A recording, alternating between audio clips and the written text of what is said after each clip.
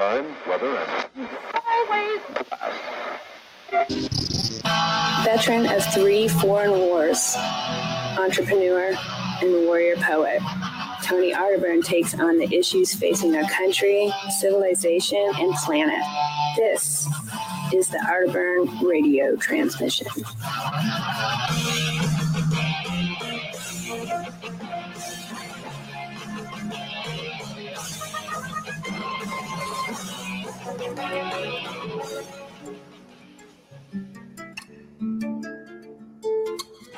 Do you understand what I'm talking about? What is our common bond truly? Freedom. Freedom. Without freedom, you can't be a Christian no matter what denomination you belong to. You can't be a Buddhist. You can't own a donut shop. You can't drive from here to Oregon. You can't be an American because that's what it's all about, and that's the only thing that it's all about. Nothing else. Nothing else. It's about freedom.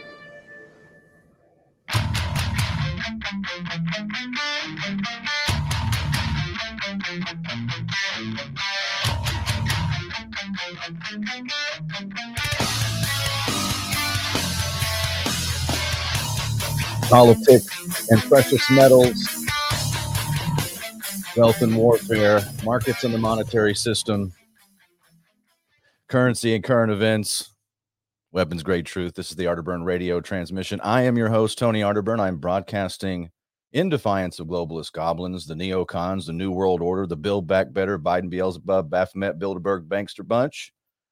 I think I left out Bohemian Grove, but I'm doing okay. Had a technical issue. I had to actually go to one of those big box stores and buy equipment to do this broadcast today. Didn't plan on that, but we are live and everything's reading good today. So I don't think we'll have any more issues. It's good to see all of you. You guys are my support group. It is the 15th of December, 2023, 10 days away from Christmas. And this is the eve of the anniversary of the Boston Tea Party, 1773. Maybe we'll go into a little bit of that history today. Always fun to talk about rebellion against the current ruling order. That's what I love about America. I remember tweeting that during 2016. I'm like, I love you, America, for your defiance, for your history of standing up to tyrants. Sic semper tyrannis, thus always to tyrants, on the flag of Virginia. That's what we're supposed to be. We're supposed to be rebels. We're not supposed to be broken by authoritarian goblins, soulless automatons for the satanic New World Order. We're supposed to be thriving, doing well. And that's what my broadcast has always been about. Just a little bit of tea in the harbor every day. I remember saying that when I would have my show on Freedom 1160, right when I'd follow Mark Levin, I'd go, have you put a little tea in the harbor today? We'll talk about Tea Party Day. And it's been such a crazy last few hours trying to fix all these issues. I mean, the news cycle goes so fast. I might have missed some stuff. We'll go over some headlines today. I'll go to the chat on Rockfin, ROKFIN on the America Unplugged channel. We're also streaming on my Twitter at Tony Arterburn and freeworld.fm. This will be a broadcast that goes back on the Free World Network. That's been a labor of love. I've got some help there. We're finally putting things together. We're building a lifeboat for free speech, free thought, free speech, freeworld.fm. Keep on talking in the free world. So go check out freeworld.fm. It's going to be it's cool now, but it's going to be even cooler. Also, we've got 9:30 a.m. The Answer, San Antonio, my home terrestrial station. Thanks for still carrying the feed. I appreciate all of you who tune in on Fridays. It means a lot to me. Well, we'll go over some precious metals pricing today, a little bit of economic news, a little bit of cultural news. It's really interesting to watch what's happening in Ukraine with Zelensky. It's like the story of the old Zen master. I've brought this up many times on my broadcast. Zen is very important to study. It's very much like Stoicism. It's very much like in the realm of Christianity too, about not being too prideful, not counting your chickens before they hatch, not having the arrogance to think that you direct all destinies and all things. And it really has been interesting to watch with Zelensky, because I saw this at the beginning when he had so much outpouring of support. Hollywood, it's all the usual suspects. Hollywood picked it up. Washington, the establishment, the military industrial complex, the news, obviously, the teleprompter reader, hairdo people picked it up.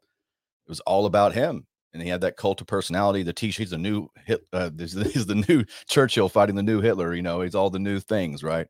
And they roll him out in front of the green screen. And I just kept thinking, this can't last. This can't last. This is not going to be something that we're going to be talking about with this reverence in a year. And sure enough, there's an article up today on Zero Hedge, and I hope it's not true, because I care about people. I don't care really where they are, but most people that are behind these lines and these conflicts that governments are at war with each other are just innocent bystanders. It's collateral damage, and it really is disgusting. I've seen that firsthand. There's an article up on Zero Hedge. We'll get into that, about how many casualties there really are for the Ukrainians. Because I saw this going into the war at the beginning, the early stages when we were placing the sanctions on, there was a lot of chatter up on Drudge, which I thought was nonsense. When you had the casualty reports would come in and say, oh, Russia's losing 1,000 troops a week. And I thought, this can't be right. It's a limited engagement. If you know anything about modern warfare, those numbers don't add up just based off of new tactics and weaponry and technology. That doesn't make any sense. But it went on for a while, and then it stopped. And I thought, okay, so what does this mean? So there is something in the numbers and the psychology of putting that out for people to embrace. Like, this is something that Russia's losing. Again, it's propaganda of the highest order, all flowing through the mainstream networks. And of course, Drudge was right out there in front of it, putting these numbers out there. So I think there's something actually the reversal, if you look at it. So we're reaching the end cycle of, Zelensky was just in, Chuck Schumer, Mitch McConnell, he was there, Mike Johnson, the Speaker of the House, that walking around with him in the Capitol. He's begging for money, and it still goes on. We'll talk a little bit about that today. And of course, silver is really, I got a call on this yesterday. Somebody looking to make another purchase, and they're sticking with silver. And I was giving them the reasons. It really is. It has to do with it's the poor man's gold, and it's undervalued right now. I want to talk a little bit about that because Kitco put an article out. We'll go over some of the finer points of why this analyst thinks that silver is a huge opportunity to buy into, especially with the loss of the purchasing power of the dollar. We'll go into that. But let's hit, this is my favorite story of the day. Let's do this first. Let me X out of this screen, and we'll put this up on the view screen. This is one of the signposts on the road ahead as people actually start to push back on some of this satanic nonsense. It reminds me kind of the opposite of what satanic panic was back in the 80s. If you remember that, you had a lot of people that were saying that there was a lot of satanic activity. I think a lot of it was LARPing, but there was real stuff going on at the same time. A lot of the talk shows picked it up, but it really wasn't going on in the way that, or at least the ones that were exposed, in my opinion, weren't some of the things that were actually happening. This is where they're bringing the whole thing out into your face. This is Zero Hedge, by the way. It says, oh no, satanic goat skull display in Iowa State Capitol destroyed. This is by Steve Watson at Modernity News. The pentagram adorned Baphomet satanic Christmas display that had been installed in Iowa State Capitol building has been destroyed by a Christian military veteran. It says, here's the backstory. The Republican Sentinel reports that the veteran named Michael Cassidy beheaded the caped goat thing and threw the skull in a bin. Breaking Republican Sentinel can reveal that Michael Cassidy, a Christian and former military officer, tore down the beheaded Satan altar in the Iowa State Capitol. Cassidy was quoted as stating that he took the action to awaken Christians to the anti-Christian acts promoted by our government. The world may tell you Christians to be submissively to accept the legitimization of Satan, but none of the founders would have considered government sanction of satanic altars inside Capitol buildings as protected by the First Amendment, he added. The Satanic Temple of Iowa issued a statement acknowledging the display was destroyed beyond repair, but added, "We are proud to continue our holiday display for the next few days that have been allotted." Okay. Well, they're kowtowing to this. You guys know this is fake, right? This is not Satanists, in my opinion, don't dress up in their robes out in public, and they don't show up. And this is all for effect, because this is really just anti-religion, anti-faith, anti-tradition. This is what this is all about.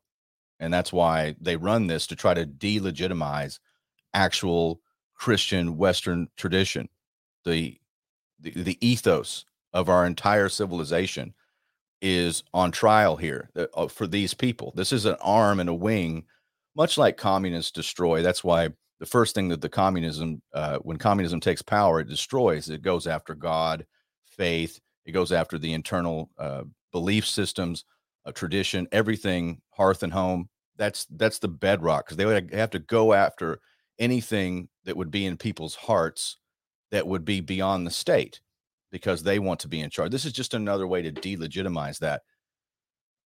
The real Satanist, the ones that wear suit and ties, that are very respectable, that, they have their, Stanley Kubrick had a film about it. It's called Eyes Wide Shut. And I don't even know if they really believe that they're worshiping Satan, but it's very Luciferian. It's very anti-God. They believe Lucifer in the garden is the good guy. The snake is the good guy, right? The snake is the one who helps you see and reveals good and evil to you. That's the way they see it. The perfect and God being in control is very oppressive. That's the way they see it. This is the way that the Luciferian ethos and the thought system works. But all of this stuff, these displays, and you're going to see more of this. They've been doing this for years. The Baphomet statues, bringing that up, saying, well, if you can put the 10 Commandments up, then we can have Baphomet and, pay homage to Satan. They really don't believe it. They're caricatures of what Satanism is. I mean, you want to know real Satanism in the 20th century? Real evil. Look at the way that Bolshevism was coddled in the incubation stage by the very people that Bolsheviks and communists say that they despise, and the top-down, bloody authoritarianism that followed, and likes of which have never been seen, because you merge technology with the authoritarian state. And it was brutal, and it was bloody, and it was awful. Entire classes of people were wiped out. That's real Satanism, because really communism is just the operating system for Satanism in the material world. That's real Satanism. This is LARPing. This is just a way to mock and try to get us to tear down our own values. And he's right about founding fathers would never put up with this stuff, because no one would have been so crazy or so kooky. No one would have ever had standing in society that ever wanted to do this in that era, in the 18th century or the 19th century. Not even close, and not even 50 years ago. It's just when we have collectively lose our minds, because really what cultural Marxism does, again, another aspect of Satanism, is it makes everything relative. It's, a cousin to nihilism, where nothing matters, which is ridiculous, because why is that even a thought process? I mean, you have people that identify themselves as nihilists. I'm like, well, if nothing matters, why do you want me to know? Like, why do you even write about it? But that's what it is. It's all relative. That's why you can have people identify as whatever, I'm a pancake from the planet peanut butter. Okay, well, we have to all respect you and all that stuff. Like, everybody can, just be what they want to be. And you have, in the face of reality, that's kind of the root of Orwell's 1984, 2 + 2 = 5. You have to believe that. And that's the issue, is just tearing down everything that's rational and decent and good. And it starts with that. They use your arguments against you to create a path for you to tear down your own traditions. So many arguments. The Ten Commandments. Does anybody have a problem with that? The bedrock of a lot of Western tradition, which would be, of course, the Bible and literature and all the things that we've had, the Magna Carta. These all things go together, right? This makes Western civilization. You can't really have. It's not just one thing. It's a collection of centuries upon centuries, millennia upon millennia of thought and law. I mean, common law.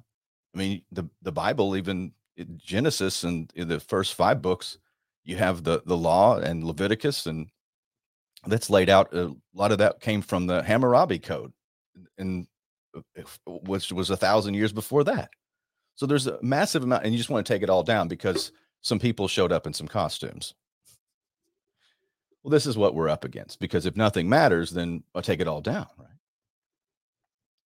Well, that's just one of the. I thought the story was. It reminded me a lot of what happened to the Georgia Guidestones. Does anybody remember?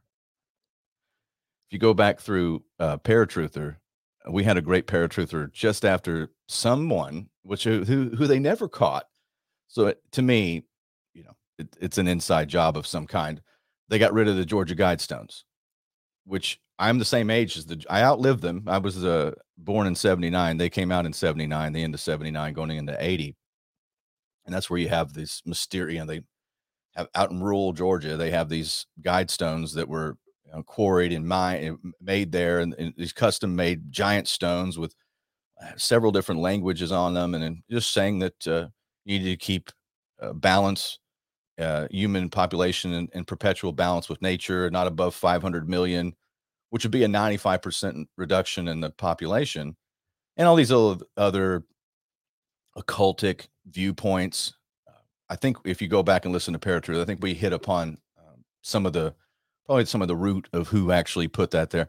But who knows who took it down? Well, we know who took down this statue and this monument, which I think, is it the best way to do it? Probably.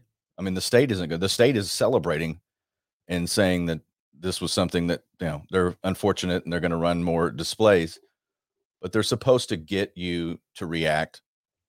And I guess they got a reaction. So, well, there'll be more of this. They're going to challenge in all these state capitals. They want to remove all forms of hearth and home and tradition, history, heroes. All of that needs to be scrapped for these people. It may seem like the conservative Christians are being the Taliban by taking down. They're not. You have to do it peacefully. You have to do it lawfully. But you definitely make some headlines when you decapitate the statue of Baphomet. Don't you know? You're going to make some globalists mad. They're going to be angry with you. All right, I'll go to the Rockfin chat here in just a second. I appreciate everybody standing by with me. We went live earlier today, and guess what? It cut off midstream. I had to go to a big box store, get a giant Ethernet cable, run it through my office, and plug in and go direct because something's up with the Wi-Fi. So we are streaming, I think, without interruption right now. So always fun, and my phone's ringing. Always fun. We're on a different schedule. All right, let's jump around here to some other stories. Let's jump into this was fun. I saw this on LouRockwell.com, and we haven't covered many stories on Lou Rockwell in a while. I want to pull this up for you guys. Hold on a second. Let me get back to this screen. Yeah, this is I'm getting used to this new system. StreamYard changed up a few things. Here, let me share this with you. This was on Lou Rockwell, and I had some questions the other day when I was on with Quite Frankly about the new president of Argentina. And I had to defer the fact that I found it strange and I didn't know much about him. I was anticipating something to come out that made me go, oh, that's why, because an anarcho-capitalist out of the blue swinging just that far, the pendulum swinging that far in Argentina, and they were about to join BRICS. Well, there's some backstory to that. And this LouRockwell.com. Financial elites take one back. And this is the IMF's Argentina coup by Phil Butler. Of course, the IMF, the creature of Bretton Woods, the International Monetary Fund, that came out April 1944 at Bretton Woods in New Hampshire. It's one of the byproducts of the new financial world order. So it's been hanging around doing its thing, loaning out money to poorer countries and then using the interest to sway them into doing the bidding of multinational corporations and the geopolitical goals of the ruling globalist order. And something was happening in Argentina. They were moving away from the IMF, moving away from the sphere of the United States, and of course into BRICS, into Brazil, Russia, India, China, South Africa. And there seems to be a coup there. I think this article is right. So I'll read a little bit of it. Within hours of Javier Milei's election win over Argentina President Alberto Fernandez, Latin America's third largest economy power withdrew its petition to join the BRICS. Scheduled to become a member of the bloc at the start of the coming year, Argentina will shun what Fernandez and many financial analysts called the great opportunity. The struggling Argentinians will sink with other nations clinging to the dollar hegemony. For those who question why, the reasons are obvious. And this goes into talk about puppeteering Western elites.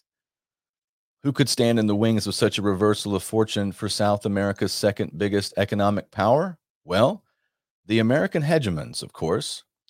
It should come as no surprise that Javier Milei was the second head economist for Maxima AFJP, a private pension company which is 40% owned by New York Life, BlackRock. The U.S. Securities and Exchange Commission from 2012 shows NYL Advantage controlled 40% of Maxima AFJP. Milei was installed as Argentina's leader, like Ukraine's Zelensky, as a pushback against the multipolar world taking shape. For BlackRock and other institutional shareholders of Latin American debt, and with the dollar under assault, Argentina joining the BRICS would have been a death spike. The new bloc move would also not be in the best interest of billionaire Eduardo Urquinian, the man standing directly behind Milei. The connections between Javier Milei and BlackRock is through Dario Epstein, a representative of Pampa Energia, which is in bed with the billionaire Urquinian. BlackRock also had a huge amount of Argentinian debt securities. As for Urquinian, he's a fascinating figure, a child of American immigrants to Argentina who is known as the nation builder in chief to Armenians. Argentina's migration to the Russia-China orbit would have been as bad or worse than losing the Ukraine proxy war on Russia, where American corporate investments are concerned. To understand how crucial Latin American countries are to the Western financial hegemony, we need only look back to the 1990s when advisory committees of international banks negotiated debt structuring agreements for Argentina, Brazil, Jamaica, Mexico, Peru, Uruguay, Nicaragua, and Iraq. The story about former Citibank chair William Rhodes from the Center for Financial Stability lists names of people heavily invested in American and European domination of finance. One named BlackRock, right? BlackRock shows up a lot. That's weird because it's kind of hard in our current structure. And after the Trump presidency, the BlackRock, it's hard to tell where BlackRock begins and the Federal Reserve ends and vice versa. Oh, I got some comments on Twitter. That's been a while since I've actually been, or X or whatever it is. It's finally integrating into the system. I'll get to the comments here in a minute. We have Jackson T. Barrett gave me some comments. Thanks for doing that. So you can see, guys, I mean, there's something with Milei and the ties to the West and And the article goes on to talk about how he has meetings and had meetings lined up with the United States. And I mean, it's huge. This is an out in the open. And of course, it's a misdirection because you're like, how does this, are we really seeing a gain in traction for populist uprising? And it's just like here in the West. I mean, we thought 2016 was this massive pushback. I thought so for a long time. It was turned back, kind of like that, kind of like Fear and Loathing in Las Vegas when the wave, turns back and crests back, rolls back after that revolution. There's something wrong. There's something I thought was weird at the beginning of this too. It's really about returning Argentina to the sphere of the dollar. That's not anarcho-capitalism. That's not to in my that's a bad bet, by the way. Just I mean, patriotism aside, my loyalties aside, why would you go with a system that is sinking further and further into political chaos, debt, the inability to conduct foreign policy, the inability to even help itself with energy independence, with national security? Why would you sink in with that when you look to Brazil, Russia, India, China, South Africa? These are emerging economies. You got 40% of the world's population just in those countries alone that want to create a new financial system. I don't know. Maybe that new system won't work either. But something is not quite wise about sticking with a system that looks like ours. All right. I'm going to go to the Rockfin chat. By the way, thanks for all you guys being here. It means a lot to me. Oh, we just got Yeka in the chat. I ran off everyone else because I tried streaming earlier. And, well, you guys saw, you guys that stuck around, I appreciate it. We'll got Jackson T. Barrett, and he wants me to talk about precious metal thorium. Well, I can. I don't deal in a lot of, I know what you're talking about. Safe nuclear reactor fuel stock. How much is enriched uranium worth per ounce? That's a great question. He tells me who to contact. Well, maybe we'll get him on the show. I'm all about, there's another aspect of precious metals. I mean, and that's going into copper. There's a buzz right now going on about copper. I mean, everything is, you talk about wiring systems, the machinery, the technology. It's the same thing with silver. What's it? Somebody was telling me the other day, it was like 40 pounds of silver in each Tomahawk missile or something like that. It's just an amazing amount of metals and rare earth stuff that we need for the 21st century. And of course, China is taking so much of the lead on that. And the United States is lagging behind. I don't think that our financial wizards or elites are really paying attention to what's going to be needed for all of this new energy technology. Yeah, Jackson says, thanks for the mention. You got it. If you guys comment on the Twitter, I'll mention you if I can get to it. Happy to. This is open source intel. This is just me, at my shop talking headlines and history with you guys. So something to talk about there with Malay. I thought that was interesting. Be skeptical of all these things that are coming up, new networks and people, and trying to funnel you into a certain political movement. It doesn't mean that not everything is an op to get you to be neutralized, but a lot of it is. And that's the hard part. It's like trying to find good information, what's honest, what's real, like in the struggle to find out where you stand in this world. It's really tough to get to what the essence of what's real. So that's one of the reasons I have my show, is because we're going to talk about, I'm an advocate for precious metals, of course, but also research and real scholarship. I only associate with people like Don Jeffries, with David Knight, with Billy Ray Valentine, like people that I know that have read and studied the issues and that their interest is in the truth. People like Charlie Robinson, like I'm in such a magnificent camp of people that I get to draw on. And in my phone, I have even more people that I've interviewed. People like Chris Graves, who's a researcher that I mean, he's amazing. He has his own shows But it's some amazing stuff that comes out of this. I'm surrounded by great people, and all of us are collectively trying to figure out what the hell's going on, because there's a massive amount of disinformation right now, and false political movements, false, false idols. That this is very much in the way of a fourth turning, because institutions that you grew up with and then have been with us for decades, in a fourth turning, those institutions, the decay in them is so rotten that they basically get replaced. In the last fourth turning, we had a War Department. Do you guys even know this? Like, we had a War Department. That's what it was from the founding of the country until the late 1940s. And Harry Truman changed it to the Defense Department to rename it, rebrand it as something less abrasive in the Cold War.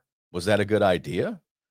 We kind of sanitized war. And Harry Truman also said that we had a police action when he was asked about what Korea was. He didn't call it a war. He called it a police action with the UN while MacArthur was in charge. He also had the presidential seal. He had the eagle turn away from the arrows and towards the olive branch. There's a lot of little subtleties that Truman did, because he believed in signs and symbols and talismans, and maybe he was right on some of it. But you look at the changing of our institutions in the last fourth turning, that was one of them to go. It became something else. As a matter of fact, it became, with document NSC 68 in 1947, you created the national security state. According to Gore Vidal, that's the birth of national security state. That's the NSA, the CIA, the Air Force was born out of NSC 68, the National Security Council. All these were put into place. That's what created, what we think of. Eisenhower referred to it as a military-industrial complex, and that was born out of the old institutions that were more connected to, well, what America was. It was founded to be a republic from sea to shining sea, checks and balances, not too much power in any location. Some presidents were just basically irrelevant. Truman didn't like Cal Coolidge. He said that Cal Coolidge got more sleep than any other president in history, which I think I'm fine with. Cal Coolidge also said that the business of America was business. I'd like to get back to that instead of the whatever this is, where we're going around looking for monsters to destroy, or not, or we're the monster in some of these unfortunate situations. Like when we go into, who's the good guy in Ukraine? Have you ever thought about that? Have you ever thought that one through? Who's the good guy? Is there a good guy, or is it just the after effect, cause and effect of bad policy and lies? I think it's a lot of those things. There's not a good guy. It's just gross. It's grotesque from the inside out. So we're watching a changing of our institutions, folks. It's what a fourth turning is all about. And I want to continue to go into that. This is going to be a huge part. You talk about the bottom falling out of a lot of what you're standing on. That's called normalcy bias. You get hit like a freight train, because you're like, oh, I'm still counting on this thing that I grew up with, or that I have gotten used to still work. It's the same thing I talked about on David Knight's show the other day, or yesterday. You look at the people that have in popular culture that are pushing back and saying, wait, Kevin in Home Alone, we've added up his groceries and what he paid for them, and it's risen 247%, and they have memes floating around. But at the same time, the popular opinion is that, well, we're coming in for a soft landing too. And this is according to the mainstream networks. We do trust all of what they say, but this is, a lot of people, and there's evidence that people are happy because they have funds pouring back into those same systems. Well, I would be very skeptical of any system that props up and perpetuates a currency that is constantly losing value. In the face of that, that's, folks, why do we have IRAs and 401ks if not to get you to ignore the fact that you can't save your dollars anymore? You have to constantly turn them into something else. That's what the 1970s were all about. It was inflation shock.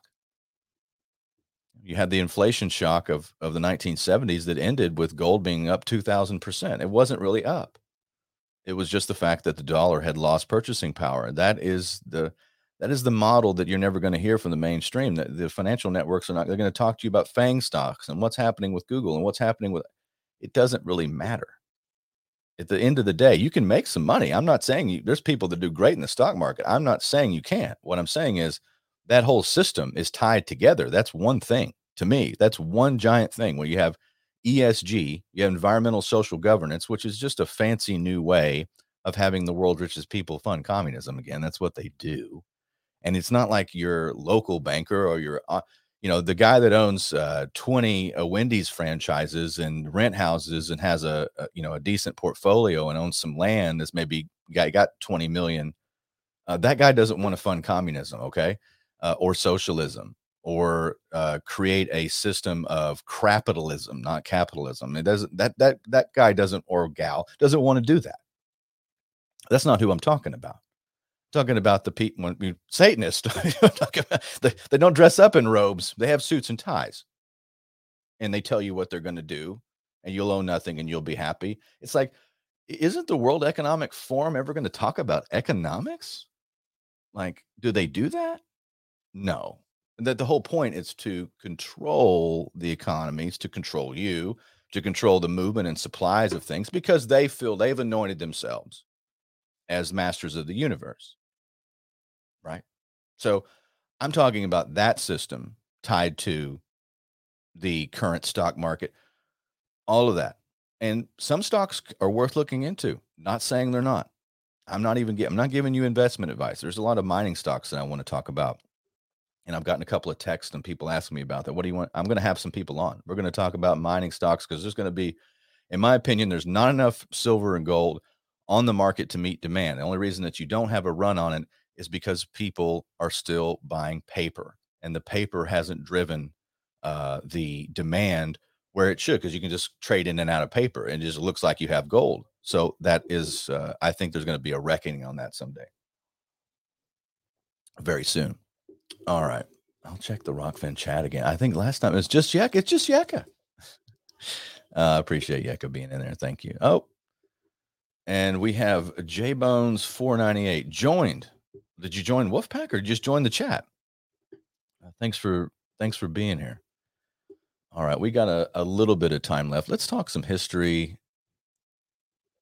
Well, let's do history last. I want to go. This is just a real quick. Let's talk about this article that's up on Zero Hedge, and this has to do with Ukraine. I told you guys I'd bring it up. It's kind of weird, right? We don't know what the true damage of this war is or is going to be. Hopefully there is a wind down process.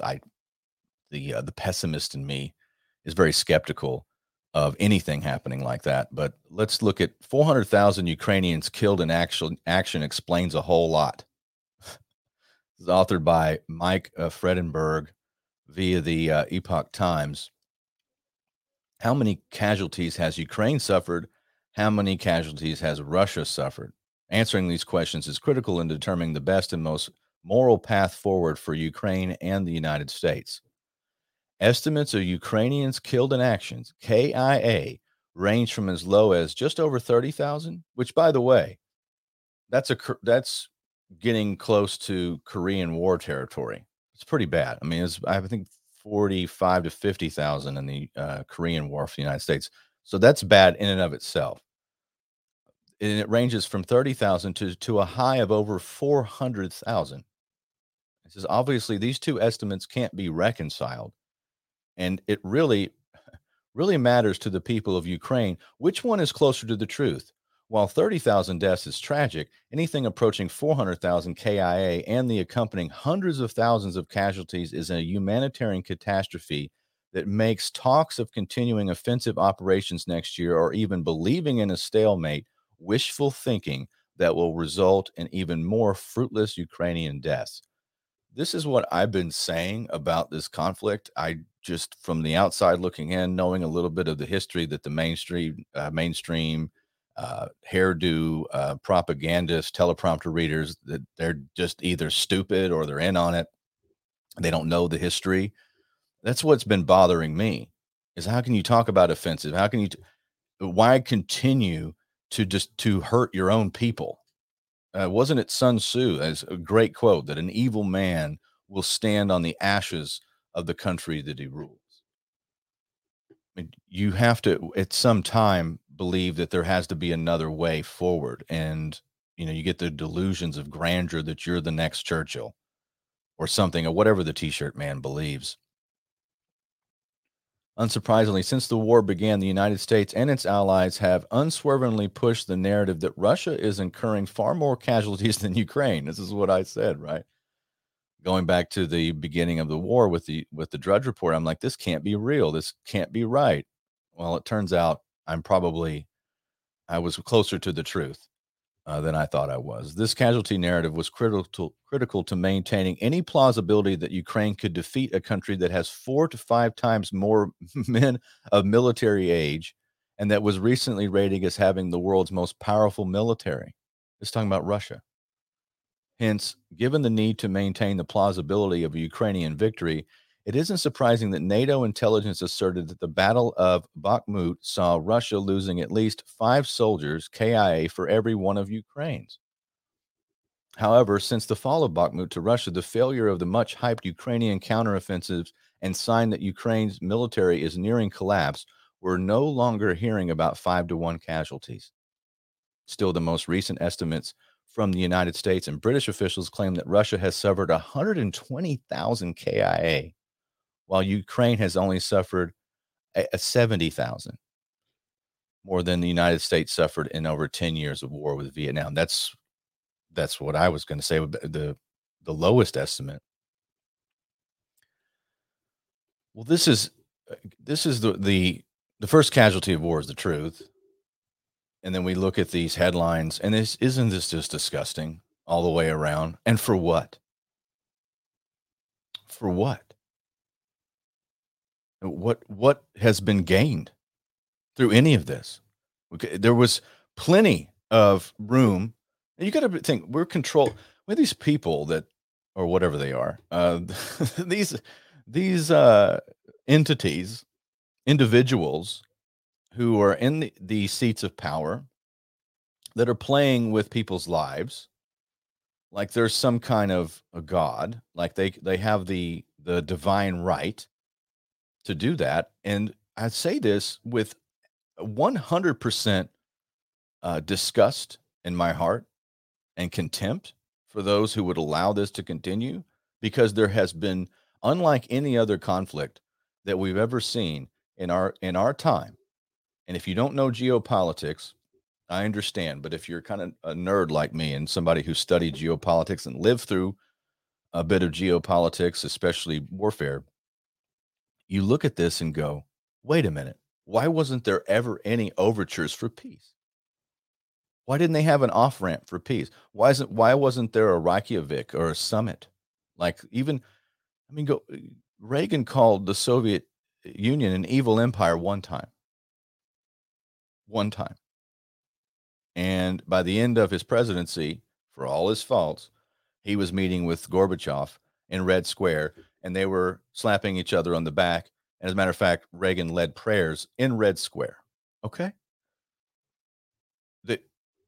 This was the rhetoric of we put SDI, which was the Strategic Defense Initiative. It was eventually called Star Wars, as a mockery. We never really actually built it, but that was what, the bargaining chip that Reagan had against Gorbachev, if you want to go into geopolitics and the Cold War. But the mere fact that I'm talking about this is like, we had the Cuban Missile Crisis. You had 13 days of John F. Kennedy. It was being advised by everyone, even the people they brought out of retirement, like Dean Acheson, to hit the island of Cuba with airstrikes followed by invasion that would start a domino effect, in my opinion, would have, for nuclear war. But even Kennedy, with his back against the wall, had a direct line to Khrushchev. So what are they doing here? This is what I've been asking for the last year and a half. It's like, why isn't there a summit? Why isn't there overtures? So we're supposed to follow the t-shirt man into oblivion. And this is what I find disgusting about the entire thing. And, Russia, you got people on that side saying that Russia's always right. And I don't need to get into that. I know what happened after the fall of the Soviet Union. I know what Russia's national survival looks like. I know that if the United States, if China was aggressively building biolabs on our border in Mexico and partnering with them and giving them weapons and using their land mass and their resources to gain intelligence on us, and they were provocative and doing all the things, and they were building alliances closer and closer to our borders, we would be justified in expelling them from our hemisphere. It's called the Monroe Doctrine. Matter of fact, we enabled that in the 19th century. That was our foreign policy. Don't colonize our hemisphere, period. That was it. That was American foreign policy until the Spanish-American War.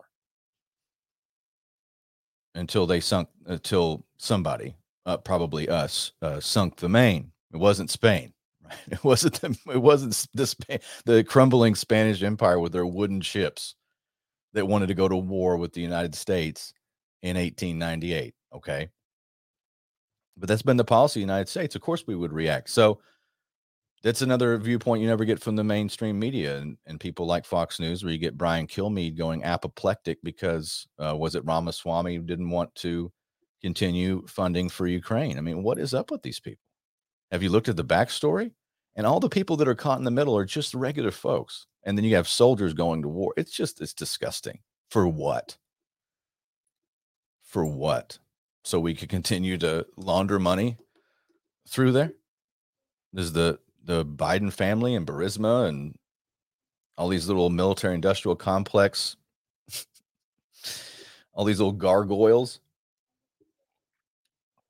not worth it. Not worth a single life. Let me see.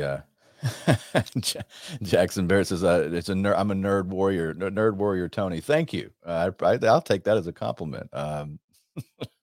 I like being a little bit of a nerd. Oh, and thanks for joining Wolfpack, J Bones 498 there on Twitter. That really means a lot to me. Every time somebody joins, we get a little stronger, and I can buy.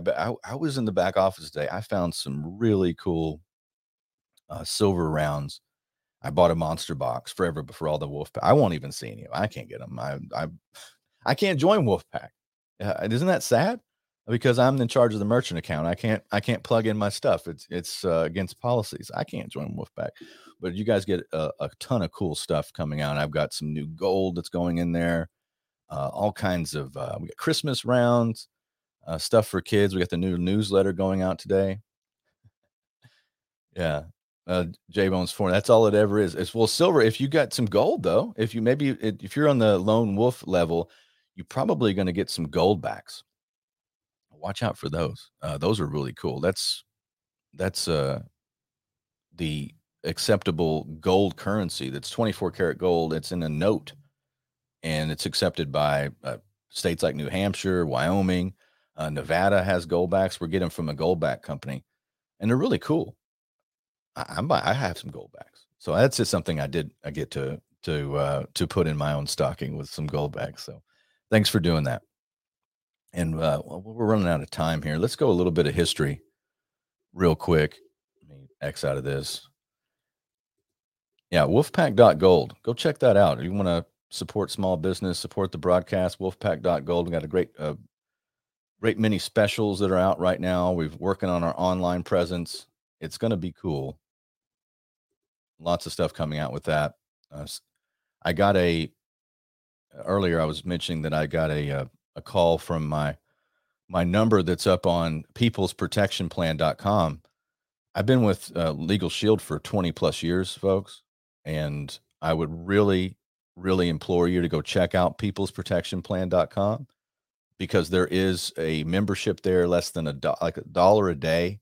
And you can protect you and your family. Like, there's no extra cost for, like, if it's your family, you and your spouse, and you got your kids living up until the age of, like, I think it's 25. They're protected under the plan. When you have 87,000 new IRS agents, you got all of the red tape they want to roll in regulation, unlimited access to attorneys, all 50 states. There is no extra billing when you want to talk to an attorney. Just go check that out. Peoplesprotectionplan.com. You get your will done I mean, just that mere fact alone that you get your will and your estate planning done through them at no extra cost. They give you a form, totally worth it. That's like a $500 value right there, minimum. So go check that out. All right. I mentioned the Boston Tea Party, and this is the Encyclopedia Britannica, but yeah, December 16th, 1773, an incident in which 342 chests of tea belonging to the British East India Company were thrown from ships into the Boston harbor by American patriots disguised as Mohawk Indians.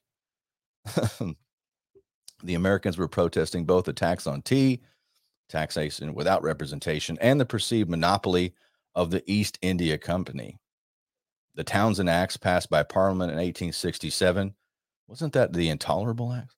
Imposing duties on various products imported by the British colonies had raised such a storm of colonial protest and noncompliance that they were repealed in 1770, saving the duty on tea, which was retained by Parliament to demonstrate its presumed right to raise such colonial revenue without colonial approval. The merchants of the Boston circumnavigated the act by continuing to receive tea smuggled in by Dutch traders. Well, see, that's always a way around it in the market. You always get around it.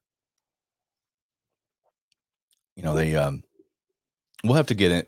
We need to do a Boston Tea Party show on Paratruther, because there's some other stuff where you have the Sam Adams and so many others that were part of this history. It's really fascinating, and you get into the fact where they met at the Masonic Lodge, and then you can get into the whole Masonic history of the United States, which is fascinating. And there's a whole lot of it that is unknown, and I know a little bit about, and not all of it's what a part of the conspiracy theory of history. Some of it's actually interesting.